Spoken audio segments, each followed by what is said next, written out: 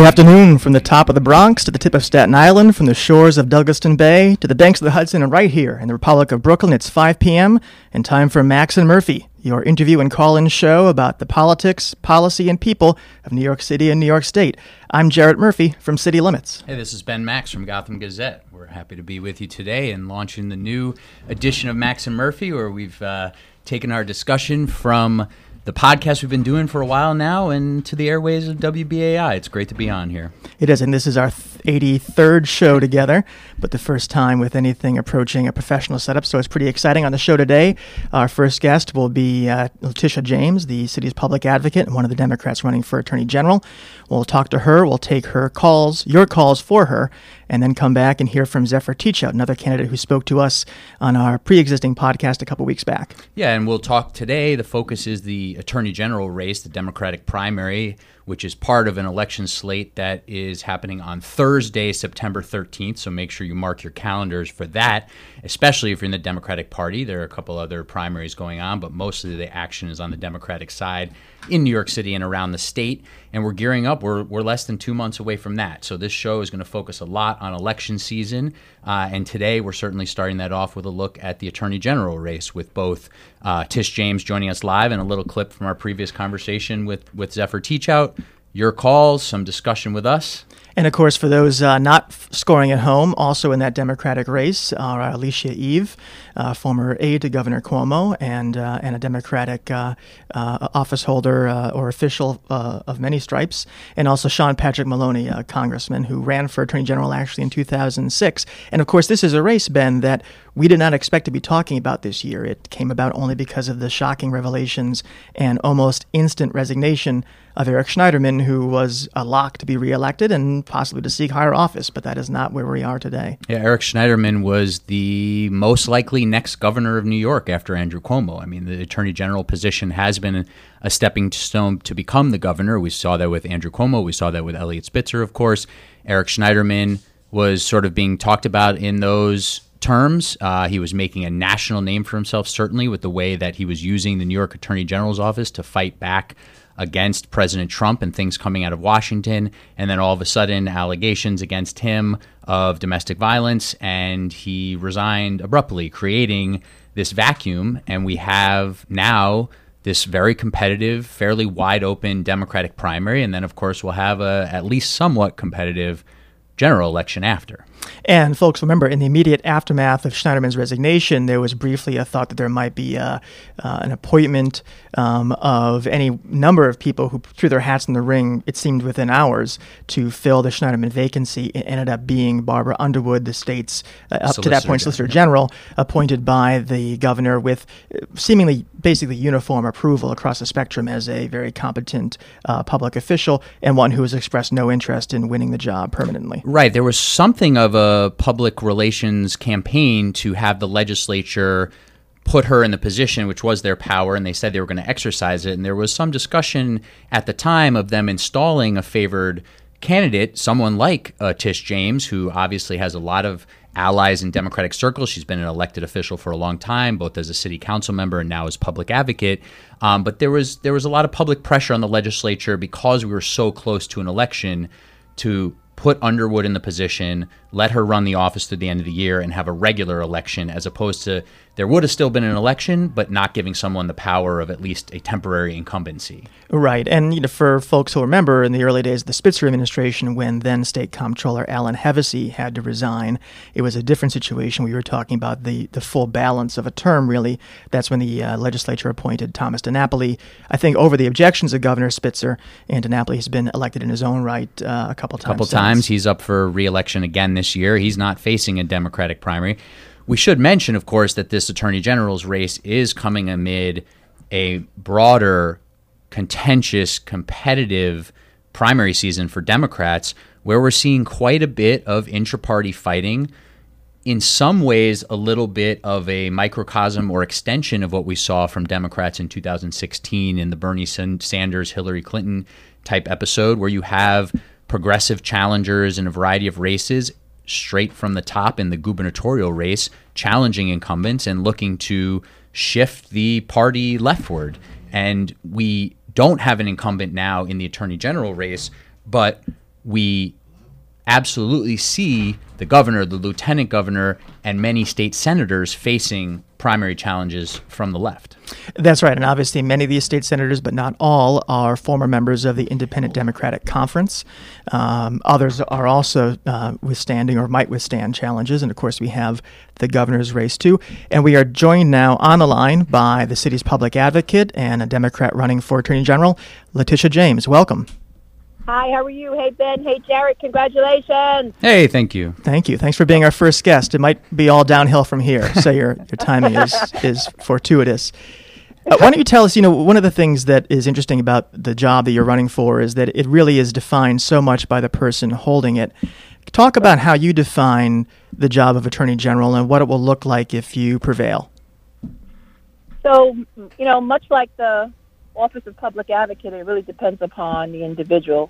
And as you know, we stretch the boundaries in the Office of Public Advocate, and we're going to do the same in our role as Attorney General. I'm running to be the people's lawyer, and that will be my guiding principle. And so if state officials step over the line, I will not hesitate to prosecute. If I disagree with a state action, I'll make that abundantly clear. I'll make sure that the laws in the state of New York are enforced. I'll make sure that we go after individuals in Washington, D.C. who refuse to enforce the law, stand up for the rights of individuals who are marginalized and underrepresented and invisible, and we'll fight for systematic reforms in Albany and all throughout the state of New York. And we'll have unmatched insight into the weaknesses and failings in the government's interactions with its citizens. Because I'm basically a grassroots individual who brings activism to the table, and it's interesting, as a former public defender, as a former assistant attorney general, former staff attorney in Albany, former city council member, and now as a public advocate of the city of New York. All of the responsibilities and duties of the Office of Attorney General are embodied in the life and experience of Letitia James, and that's why I believe I'm best suited to serve in this capacity and look forward to serving as the next Attorney General of the state of New York. So a lot of the role of Attorney General is defending the state in lawsuits, but also filing active prosecution. It's a blend of the two in much of the legal work. How would you balance that? And in some respects, as Attorney General, you have to be in some ways the governor's lawyer, the executive branch's lawyer, but then also it is a separately elected position, and there's a lot of expectation that the Attorney General is something of a check on the executive branch. No, you're absolutely right. So 70% of what the Attorney General does is really, it's not in the headlines, it's not sexy work, it's defending state agencies, and it's defending policies of the governor of the state of New York. That's your mission, that's your job. 20% is affirmative litigation, and 10% is advocacy. And that affirmative litigation and that advocacy work I look forward to. And sometimes there are conflicts. There are conflicts with the second floor, as they refer to the governor's office. In some ways, actions that you take, particularly as it relates to criminal prosecutions and civil prosecutions, like, for instance, the Moreland Act, that's subject to the approval of the governor of the state of New York. And so going forward, I would look forward to working with the state legislature to give the Office of Attorney General independent power, so you don't have to have approval by the governor of the state of New York to investigate corruption in the state of New York. I don't want to be beholden to anyone. I want to follow the evidence wherever it leads, and want to make sure that the Office of Attorney General serves as a check and balance on state government and local municipalities all throughout the state of New York. What would you say to someone who looks at the fact that Governor Cuomo, who polls indicate is likely to be governor if you, along with you, if you win the race, he has endorsed you, he's nominated you, he's raising money for you, and then you'll be in the position of being at least something of a check or a watchdog on him. That could be a little awkward.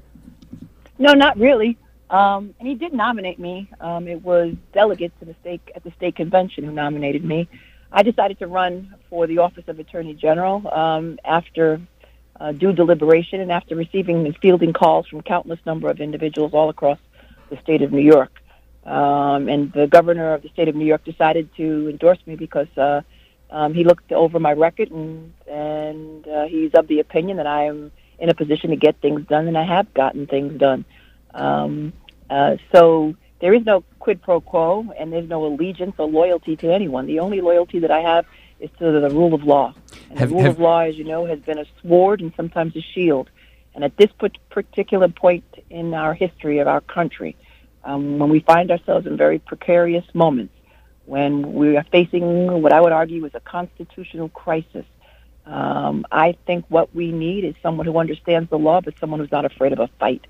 And I've been fighting all of my life. And just by the nature of who I am, I have been an outsider and someone who's been independent. And we want to hear a little bit more about what you'd certainly do with regard to what's happening with the federal government, because, as we said in the introduction to the show, that's a lot of where people were looking to and have been looking even after Eric Schneiderman's resignation with Barbara Underwood in the role.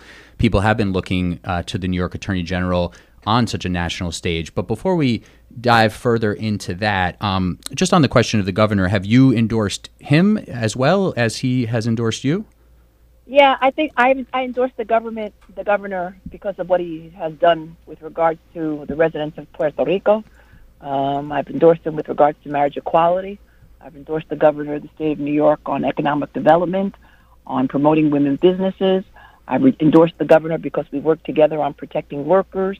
I've endorsed the governor because of all of his work related to individuals whose wages have been stolen. And I've endorsed the governor because of his leadership. And that's why I've endorsed the governor of the state of New York. There was no quid pro quo, and again, there is no loyalty there. I am in the spirit of Shirley Chisholm. I'm bossed and I'm bossed. And just one more on that. You mentioned endorsing the governor partly on an economic development. You also mentioned, certainly going after corruption if you're Attorney General, wherever it may be. Do you think the recent corruption trials we've seen in the state's economic development programs, people very close to the governor, do you think that Governor Cuomo bears some responsibility for the programs and practices that he sort of set in place, or turning a blind eye to some of the behavior that we've seen in state government? So, yes, some of the programs were crafted by the governor of the state of New York, but it really speaks to a larger issue, and that is reform. We need to reform our procurement process in the state of New York. We need to there needs to be more checks and balances on a mega agency, which is a public-private agency known as the Empire State Development. And in my prior life as a city council member, I'm the only candidate that's actually sued the Empire State Development in relation to one of the largest development projects in the borough of Brooklyn, and that is the Atlantic Yards Arena. And we took that case all the way up to the United States Supreme Court based on an abuse of eminent domain. We sued the governor at the time. At the time, it was Governor David Paterson, but that lawsuit continued under Governor Cuomo. And in fact, I've also sued the Governor Cuomo in regards to the foster care system. I've also sued Mayor de Blasio and Mayor Bloomberg. I've taken them all on, and the bottom line is we'll continue to do that. I'm the only candidate who's actually asked that Shelley Silver step down and uncovered the biggest scandal in the city of New York, known as City Time, where we recovered $500 million on behalf of taxpayers. Again, so wherever the evidence will lead, I'm not afraid to stand up and to take on my role and responsibility to protect the interest of New Yorkers in the state of New York as the next Attorney General, and we'll do that wherever the evidence leads. We're on with public advocate Letitia James, a Democrat running for Attorney General. We will, at some point in the next few minutes, turn it over to your calls. If you want to ask a question of the would-be AG, the number is 347-335-0818. Ms. James, I'm wondering, you mentioned the rule of law and the importance of it, and it brings up a memory I have of 2006 when Andrew Cuomo was running successfully for Attorney General. One of his opponents is one of your opponents, Sean Patrick Maloney. And there was a question at that point, because this was before gay marriage was legal in New York State, of what the Attorney General would do if someone sued New York State over the ban against gay marriage, and whether someone like Maloney, who is openly gay, whether he would defend it. And he said that he felt you had to do your job, and that seemed to imply that the Attorney General, contrary to his or her moral and political beliefs, had a sworn duty to defend the state against lawsuits, even if it runs counter to those beliefs. How would you approach a situation like that if it came up, if your personal moral and political beliefs ran contrary to the position of the state and the thing that as AG you were sworn to defend? Similar to what Congressmember Maloney indicated I have a duty and a responsibility to defend the laws of the state of New York, even if they run counter to my personal beliefs. And so I am prepared to defend the laws of the state of New York, and will do it without hesitation. So we're going to open the phones up to your calls for Public Advocate Letitia James in just another minute. Speaking of your competition here in the Democratic primary, you mentioned you're the only one of the four candidates that has taken on such powerful figures and filed those lawsuits. Are there one or two other ways where you would say, relative to specific competitors in the race, that you set yourself apart? I think what sets me apart is my experience and my ability to get things done. And as a public advocate of the city of New York, we have passed more laws than all previous public advocates combined, including Mayor de Blasio, Betsy Gotbound, and Mark Green. We have resolved over 32,000 constituent complaints in an office where we work very closely with law schools all throughout the city of New York.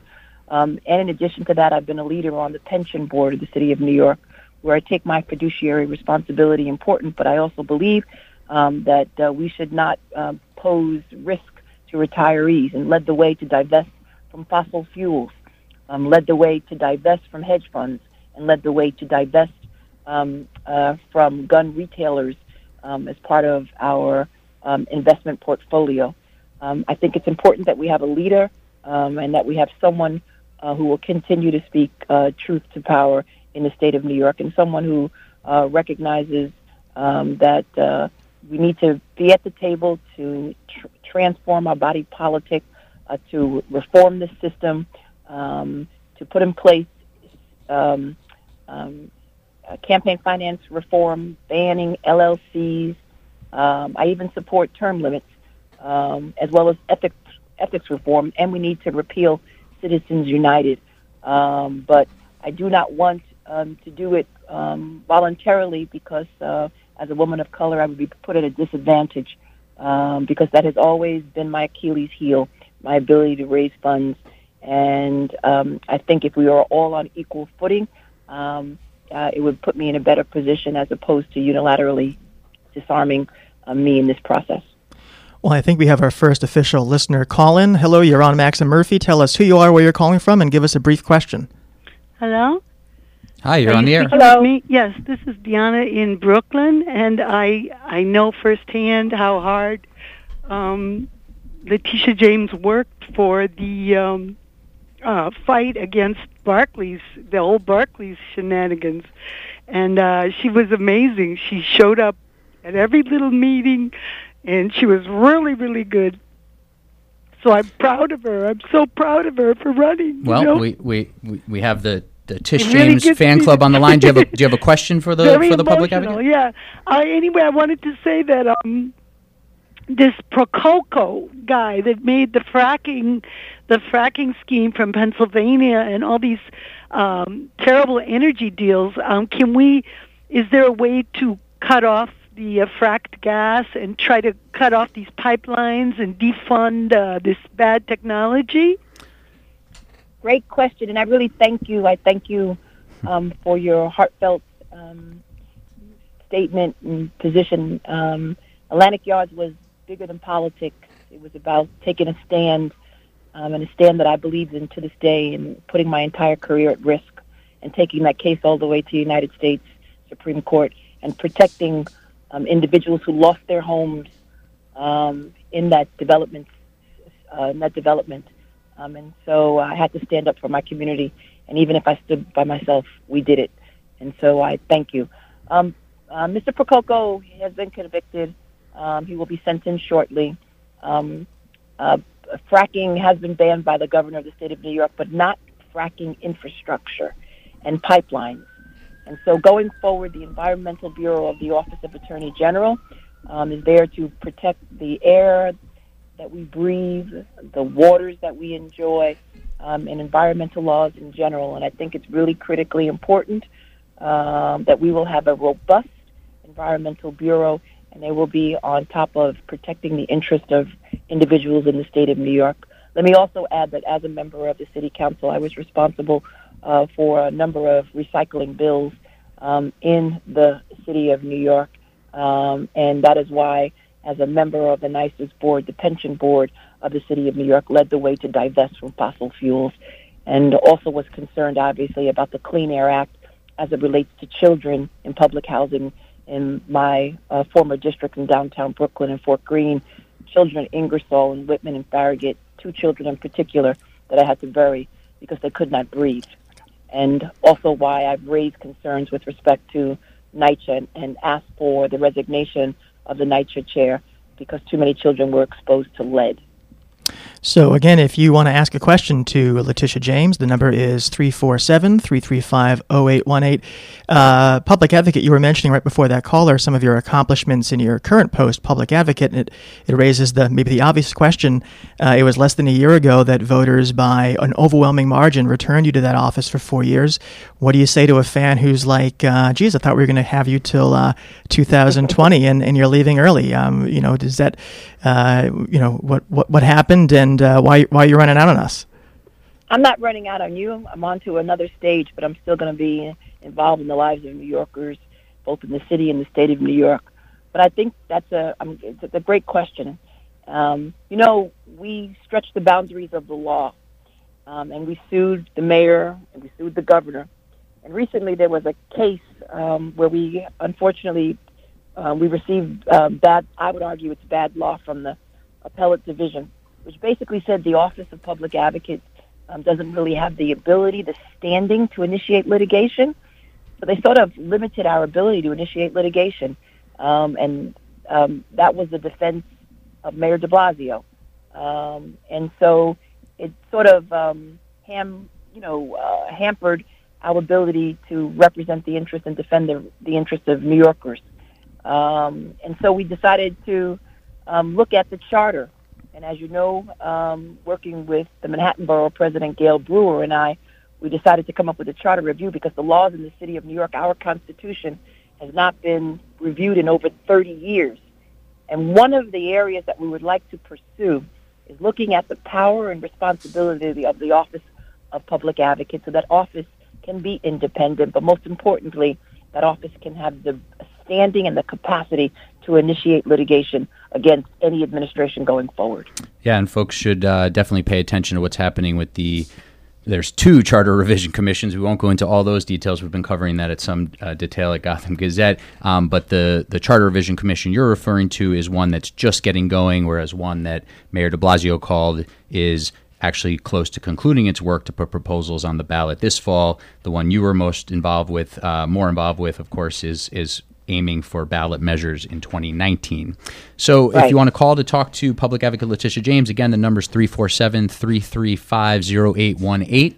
Before we get to any other calls, I wanted to ask you, again, we don't want to put too much weight on any public opinion polls. There's a Quinnipiac poll out today that was also taken of just broadly Democratic voters instead of likely primary voters, so I don't want to, again, put too much weight on that. But polls show that you seem to have a bit of a lead, but that the race is also pretty wide open, that a lot of people don't know yet. They don't know enough about the candidates. They haven't made up their mind.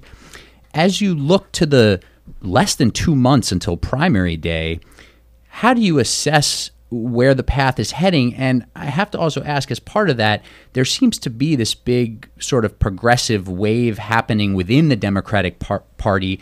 And are you a little bit worried that energy is more behind one of your competitors, Zephyr Teachout, than it is you, or is that something that you think you're staking a claim to as well?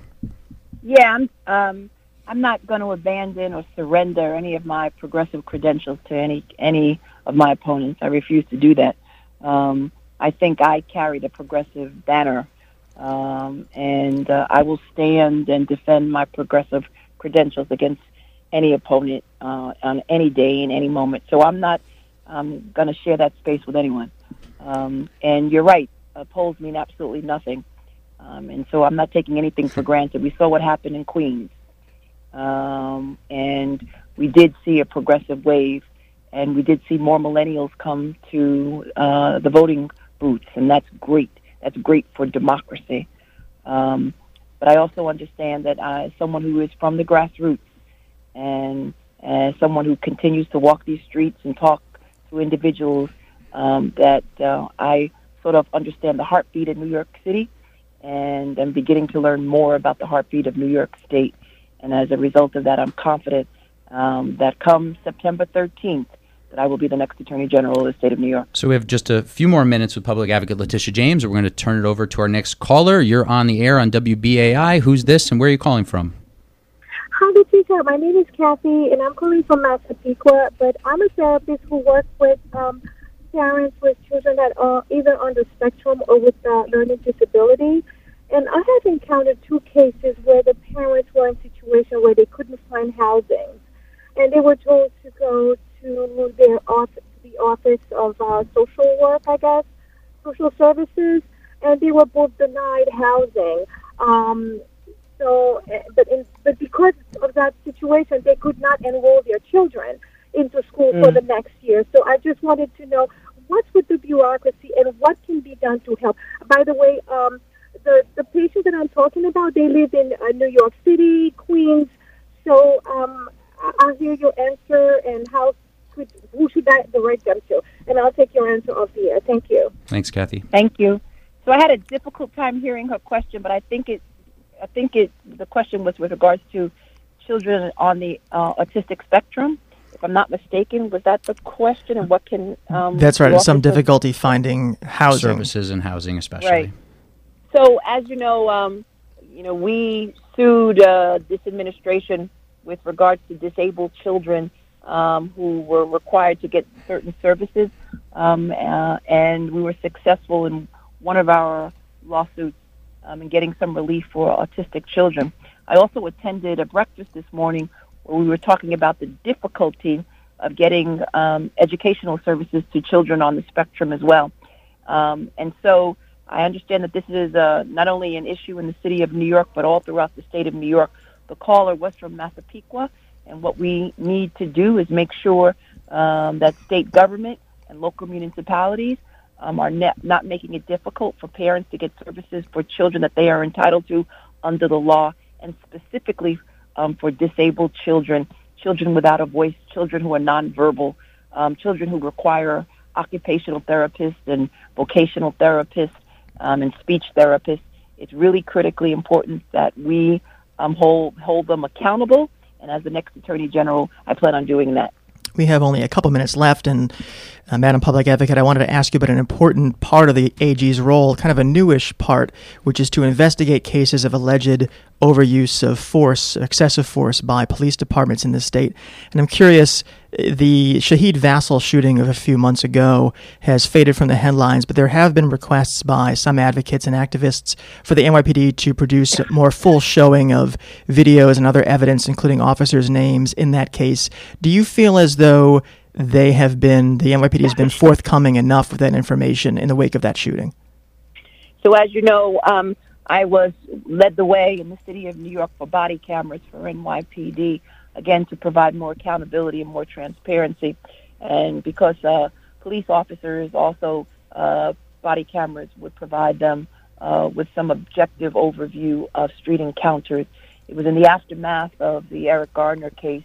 And yesterday, again, I joined with others in urging justice for the Garner family.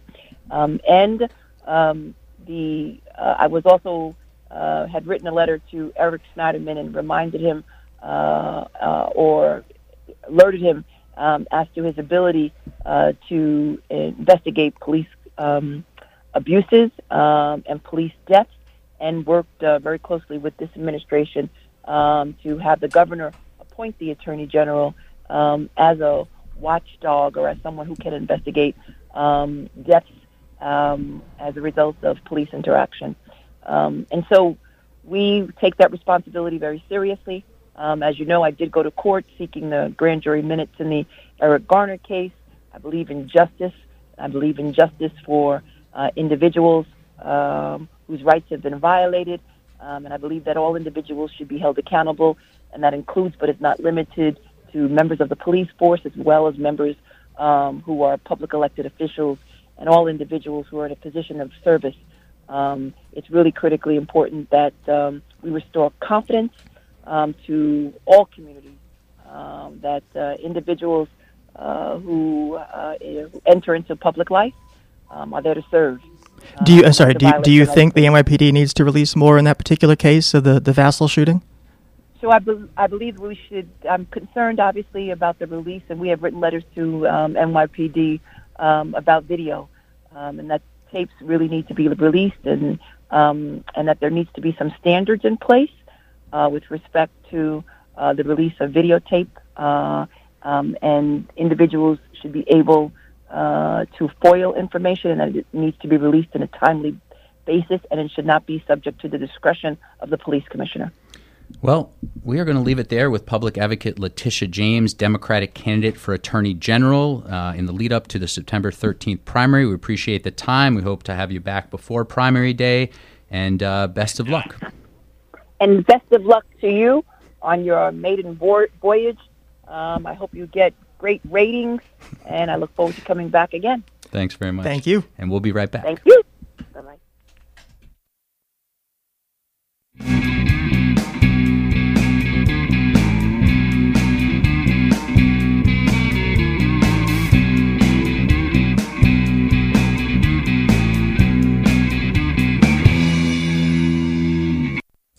So we're back on Max and Murphy here on WBAI 99.5 FM, listener-sponsored, non-commercial radio, coming to you from Brooklyn. I'm Jarrett Murphy from City Limits, joined by Ben Max of Gotham Gazette. And Ben, what were your impressions from Letitia James? I thought it was an interesting interview. You know, she certainly wants to thread a line of being both sort of the experienced, somewhat, you might say establishment candidate. She's got the backing of the governor, the state party, et cetera. She's got lots of labor union support, elected officials, but also still wants to be tied to her roots as more of a progressive insurgent. She mentioned that as her background, and that she's not ceding progressive ground to anyone. I don't know if she can do that in this current atmosphere and with someone like a Zephyr Teachout in the race, but she's certainly trying to blend her background, her experience, which she has plenty of relevant experience for the job of Attorney General for sure, with that, strain of activism. Yeah, I mean, her history, of course, goes back to 2003 when Councilman Davis was assassinated in the city council. She won a very tough special election against the late councilman's brother without the backing of the party as a Working Families Party only candidate. Won re-election a couple times, and then to public advocate, as she said, without necessarily raising a lot of money. In this race, though, it seems like it's hers to lose, if one could say it at this point. She's well ahead in the polls. She has institutional backing and money. And so it will be interesting to see how she plays it, and also just how the game is played between now and September 13th. This is a race where I'm not sure how much there'll be in the way of televised debates, how the candidates will attempt to distinguish themselves from each other. A question you have right now, the latest Q poll is that some 42% of voters are undecided. That's a pretty big pot. There's a lot of race left in a very short period of time. We just saw fundraising numbers come in. Tish James has over $1 million in the bank ready to go. Now Sean Patrick Maloney raised a bunch of money, and he also says that he can use this millions of dollars that are in his congressional campaign account. That's not completely clear if he can do that. He's actually running for both re-election to Congress and in this Attorney General race at the same time. There are questions around whether he can do that. So maybe we'll have to have him on and ask him some questions about what he's doing there. But Tish James has some money in the bank. Governor Cuomo will clearly help her raise more. If she's the favorite in a race, that helps bring the money in because people want to be on the side of the winner. But Zephyr Teachout raised a good bit of money as well, not quite nearly as much as James, but she got a lot of small dollar donations. And going back to sort of my question to Tish James about the progressive energy, is she worried about that being with Teachout? Clearly in my question, I think it would make sense if she was worried about that a bit. And this is a race, not to talk about pure politics for too long, but this is a race that reshuffles the local political scene. Tish James was considered one of the 4 or 5 sort of early leading candidates to be the next mayor of the city, or at least an important candidate for that. If she wins Attorney General, or even if she doesn't, this reshuffles that board quite a bit. So it's a race that has those implications. And of course, if she wins, that will vacate the post of public advocate, necessitate a special election there, and that could necessitate other special elections. But speaking of Zephyr Teachout, Ben and I spoke with her on the podcast a few weeks ago, and we won't play you the whole thing. You can look for that online.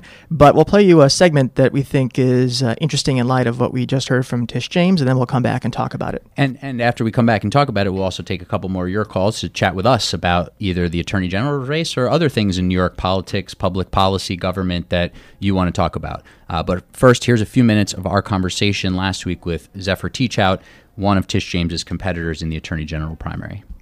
Outside of the realm of corruption, is the AG supposed to be a check on the governor's power? Do you see that as a function of the job? It's an independent voice. So in the corruption area, that's important. But it really, again, it's an elected office in New York. And by constitutional design, we wanted to split those authorities in New York. Unfortunately, what's happened, both because of the characters involved, including Andrew Cuomo, who's very much focused on gathering power in the executive branch in lots of different ways, because of the budgeting process and the three men in the room process, we've seen this incredible concentration of power in the executive branch in New York. And that has led to corruption, legal and illegal. We see an example of the illegal form of that this summer in the Calleros trial. I'm a student of history, so one of the things the writers of our Constitution were really wary of is the ways in which concentrated power tends to lead to corruption. So to answer your question, yes, be an independent voice on transparency, which is so critically important. Be an independent voice on, one thing I care a lot about is criminal justice reform and police transparency. Be a voice on saying when there's a police shooting of a civilian, we should know the names of those shooters within 48 hours. That's what Las Vegas does, and then release all records within 72. There's some areas, in other words, where the Attorney General doesn't have direct jurisdiction, but I think when it comes to corruption, voting rights, and criminal justice, I still think it's part of the job to use that platform to say, I represent, the aspiration of justice in this state, and we can't have justice without voting rights, without criminal justice reform. I wanted to ask a little bit more about that because, as you said, the role of the Attorney General has a lot of different elements. We didn't even touch on a number of them, but one is to defend the state in lawsuits, and the other is to file lawsuits that at least as we've seen with Governor Cuomo and Attorney General Schneiderman, and now even with Attorney General Underwood, are in concert between the Attorney General and the Governor. How do you navigate that if you're Attorney General and, let's say, Governor Cuomo is reelected, given all the criticism that you've thrown at him both in the last several months, but also obviously you ran against him 4 years ago in a primary? Yeah. Honestly, it'll be the same whether it's Governor Cuomo or Governor Nixon. First of all, I'm very easy to get along with. But second of all, and I spoke to former Attorney General Bob Abrams about this question. He's available to talk to any of the candidates, but was quite helpful on talking about this. And sometimes you get along with the governor, sometimes you don't. But the truth is, 98% of the time in the cases where you're representing the state, you're going to be in concert. However, as he said in his Cranes article about what to look for in an attorney general, you need to also have that independence. Because the Attorney General's office can't be either perceived as or be an arm of the executive branch. So I'm not concerned about smooth operations. And just quickly, it seems to me like you've measured your language a little bit more as you're running for Attorney General with regard to Governor Cuomo, being a little more careful about sort of alleging nefariousness by saying, he's concentrated power, he's not necessarily on trial himself, but his close aides are. I mean, am I wrong? No. That's, yeah. I'm very much focused on the Attorney General's race, but I am unbelievably disappointed with the failure to have a Democratic Senate, with the alleged closure of the Moreland Commission, which I think is a real stain on New York government. I want to be very clear. I think what you may be asking about is, somebody asked me if he committed a crime, and I'm not going to be alleging crimes. I think it's very important not to be alleging crimes, but there's no question that there's a culture of corruption in Albany, and that Andrew Cuomo has both promised to do something about it in 2010, and not only not done something about it, but encouraged instead a culture of secrecy. J-COPE is just one example. Should I explain what J-COPE is? Right. I want to ask about an issue where I think maybe the Attorney General's bully pulpit role is what's relevant, which is ICE and the immigration story that's playing out. In your call, as many have, to abolish ICE. Yes. As a ponytailed college student in the 90s, I remember marching against the Clinton-era immigration changes, and there the enemy was INS, which was detested by people who had loved ones who were not documented. Mm-hmm. I know ICE is a different creature, maybe it is worse, but what do you see replacing ICE with, or is abolishing ICE a call for some form of open borders? Yeah. Well, I want to tell you a little bit about my own background on this issue. In 2010, you may recall Arizona passed a law called SB 1070. This was the law that said that police officers should stop people that looked quote-unquote suspicious. I actually went to a rally in Foley Square and really tried to think about what I could do to stand up against this, which we now see was certainly not the beginning. We have a long history of racism in this country, but an early move in what we've now seen is an incredible use of federal government in racially discriminatory ways, having ICE inside our states, stopping people asking, show me your papers, which is really degrades liberty in our country for all of us. So I flew to Arizona and spent the summer in Arizona working with activists there. I actually went to several Joe Arpaio events, got kicked out of a Tea Party rally that Arpaio was at with the lawyer Randy Paraz, delivered a lawsuit against Arpaio for his own actions. And what you could see there in Arizona in 2010, you're now seeing on a national level, which is the use of these federal agencies in a cruel, lawless, arbitrary, and racist way. Here's the problem. This is how these agencies were designed.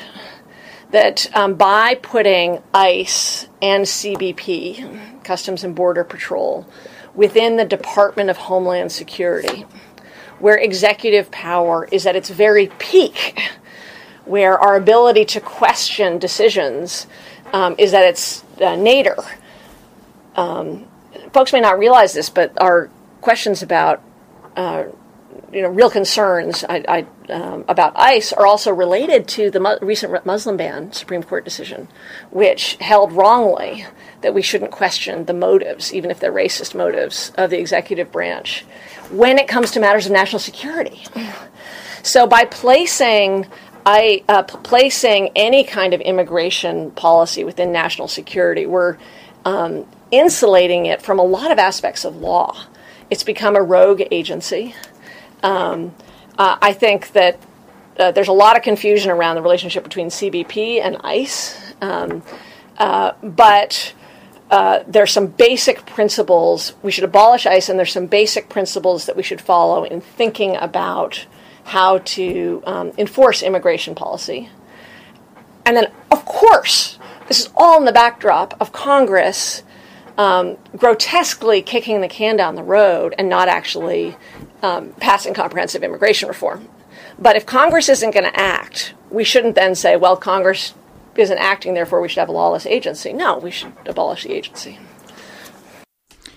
You're listening to WBAI New York 99.5 FM, listener-sponsored non-commercial radio. This is Max and Murphy.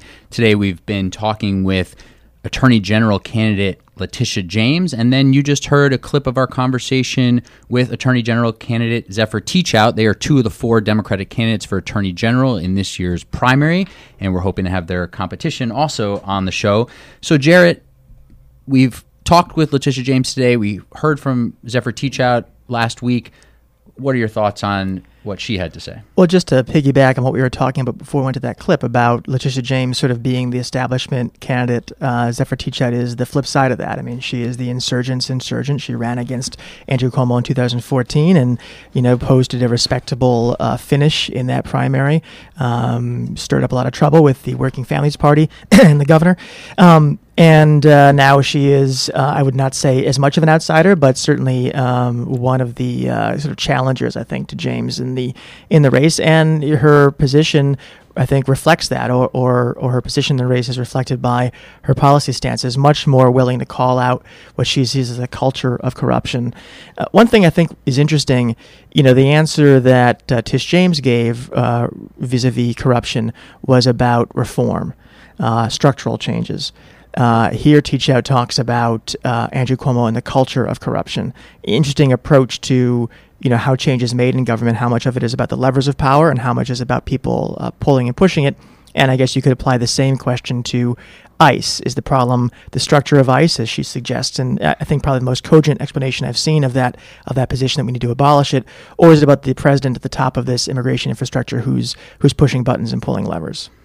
You can hear from Zephyr Teachout, there's virtually no hesitation to sort of go after who she wants to go after, and she is running certainly the campaign furthest to the left that we've seen so far in this Attorney General primary, but she's also, she, by virtue of not having a lot of establishment support, or, she is not necessarily, doesn't have to worry about who she might offend or what toes she might step on, and that's a very advantageous place to be. Now, does it make up for the advantages that someone like Tish James has, or even someone like Sean Patrick Maloney has, being a current member of Congress with a base and with fundraising prowess and such? That remains to be seen. But Teachout certainly has advantages in terms of how she's able to run the campaign.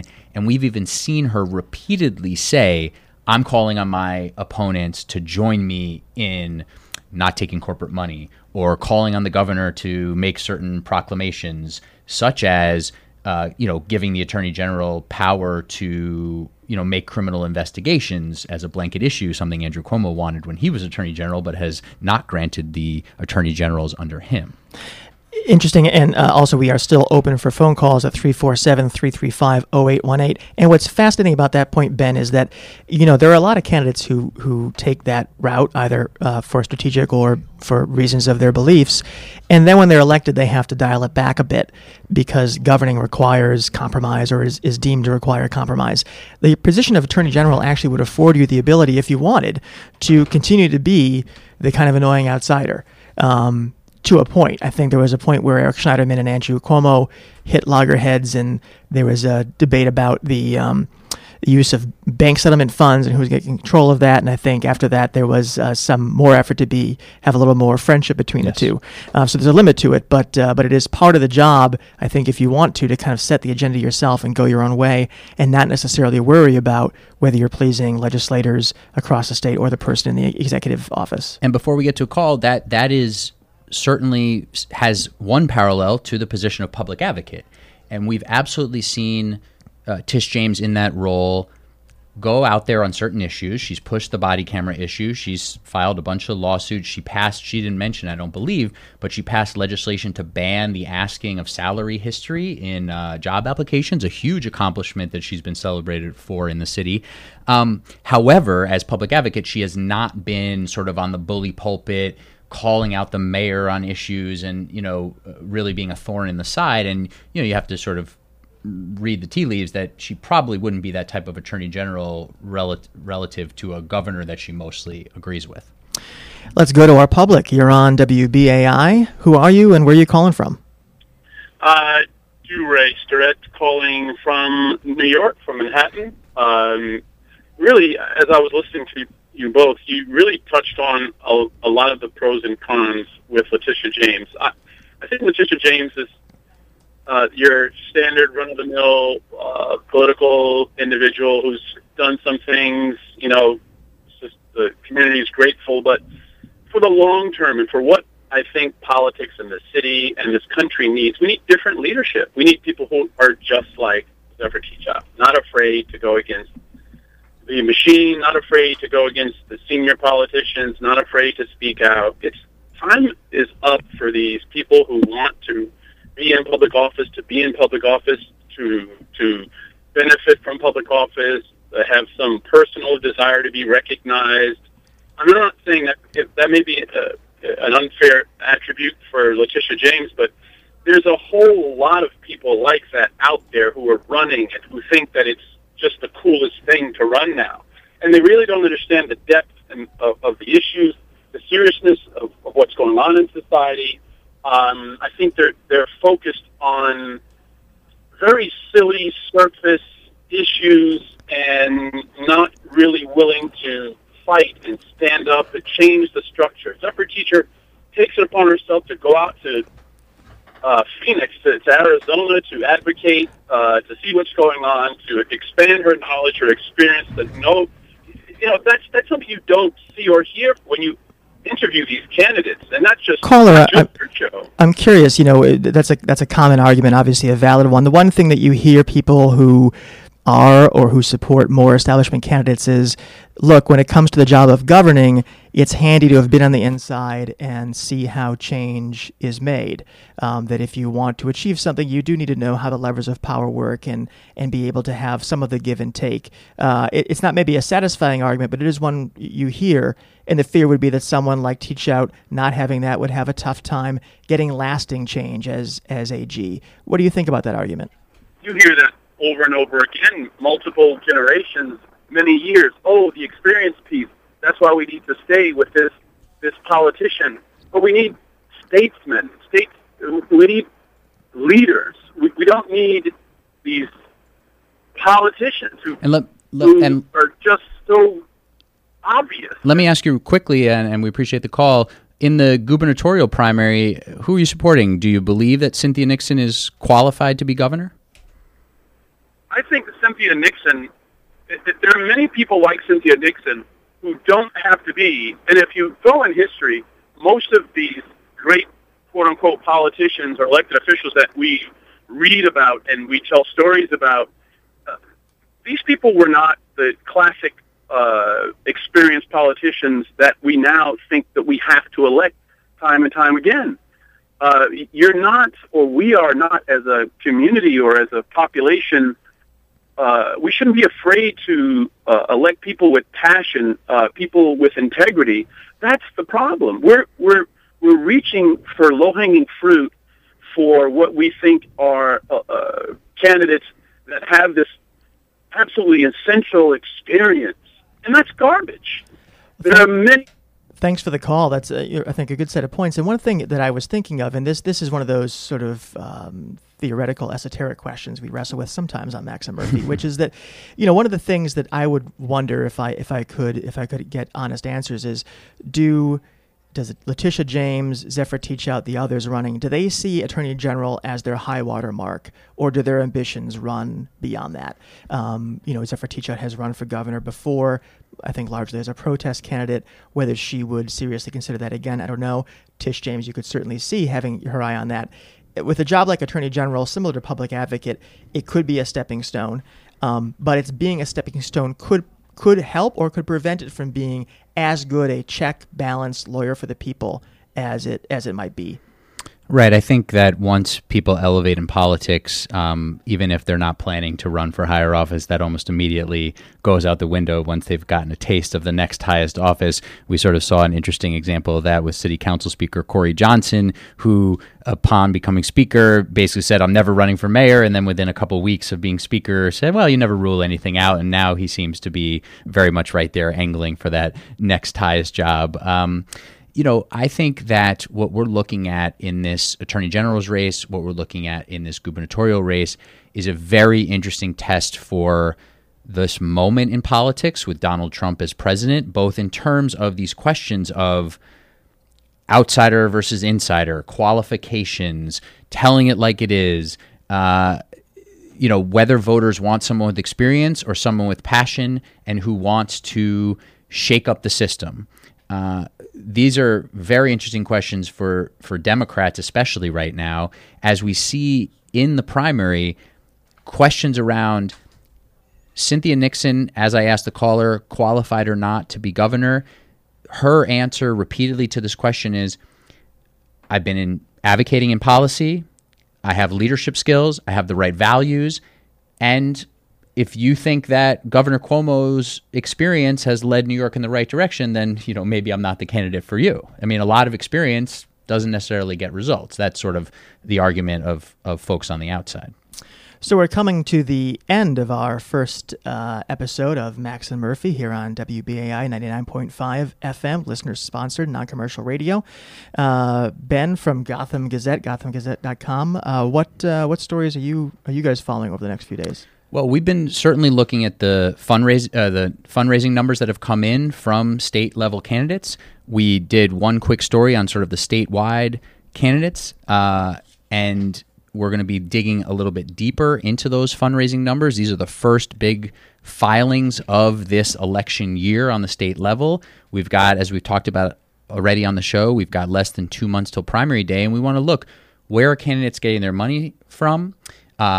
Who does that mean is supporting them? Who might they, quote unquote, owe when they get into office? Are there any alarm bells that should be going off about where donations are coming from, how much people are giving? Folks in New York City should realize that at the state level, the donation limits are extremely high, especially compared to New York City, which has a public matching system. The state does not have that system. So you're talking about some very big money coming into these state candidates. Right from the top, Governor Cuomo, who has over $30 million in his campaign account, and that's after spending about $5 million in the last few months. Those are the right questions to be asking. Ben will be asking questions on citylimits.org of Idanis Rodriguez, the council member from Inwood, Washington Heights, about the looming rezoning there, and looking at some of the state Senate races that we mentioned at the top are making this a very interesting campaign season. But we are coming to the end of our first episode of Max and Murphy. Thanks very much to Ben and to Reggie behind the metaphorical glass. You're listening to BAI. We're back every Wednesday. Keep listening and keep calling.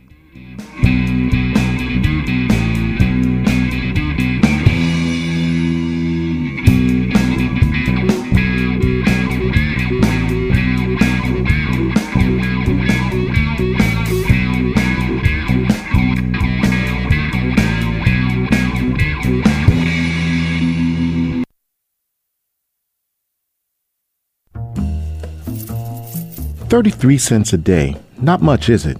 Loose change. A third of a cup of coffee. It's nothing. But did you know that 33 cents a day can help WBAI stay on the air? That's all it takes. As little as 33 cents a day. $10 a month. You can be a BAI buddy. A BAI buddy is someone who signs up to make a recurring monthly donation to WBAI using either a credit card, debit card, or by electronic fund transfer from your bank account. It's safe, secure, and easy, and it helps keep our unique, alternative, and diverse programming on the air. You'll get a WBAI membership card and other goodies. Sign up online. Go to WBAI.org and click on Donate. All the details are right there. The WBAI Buddy. Be one today.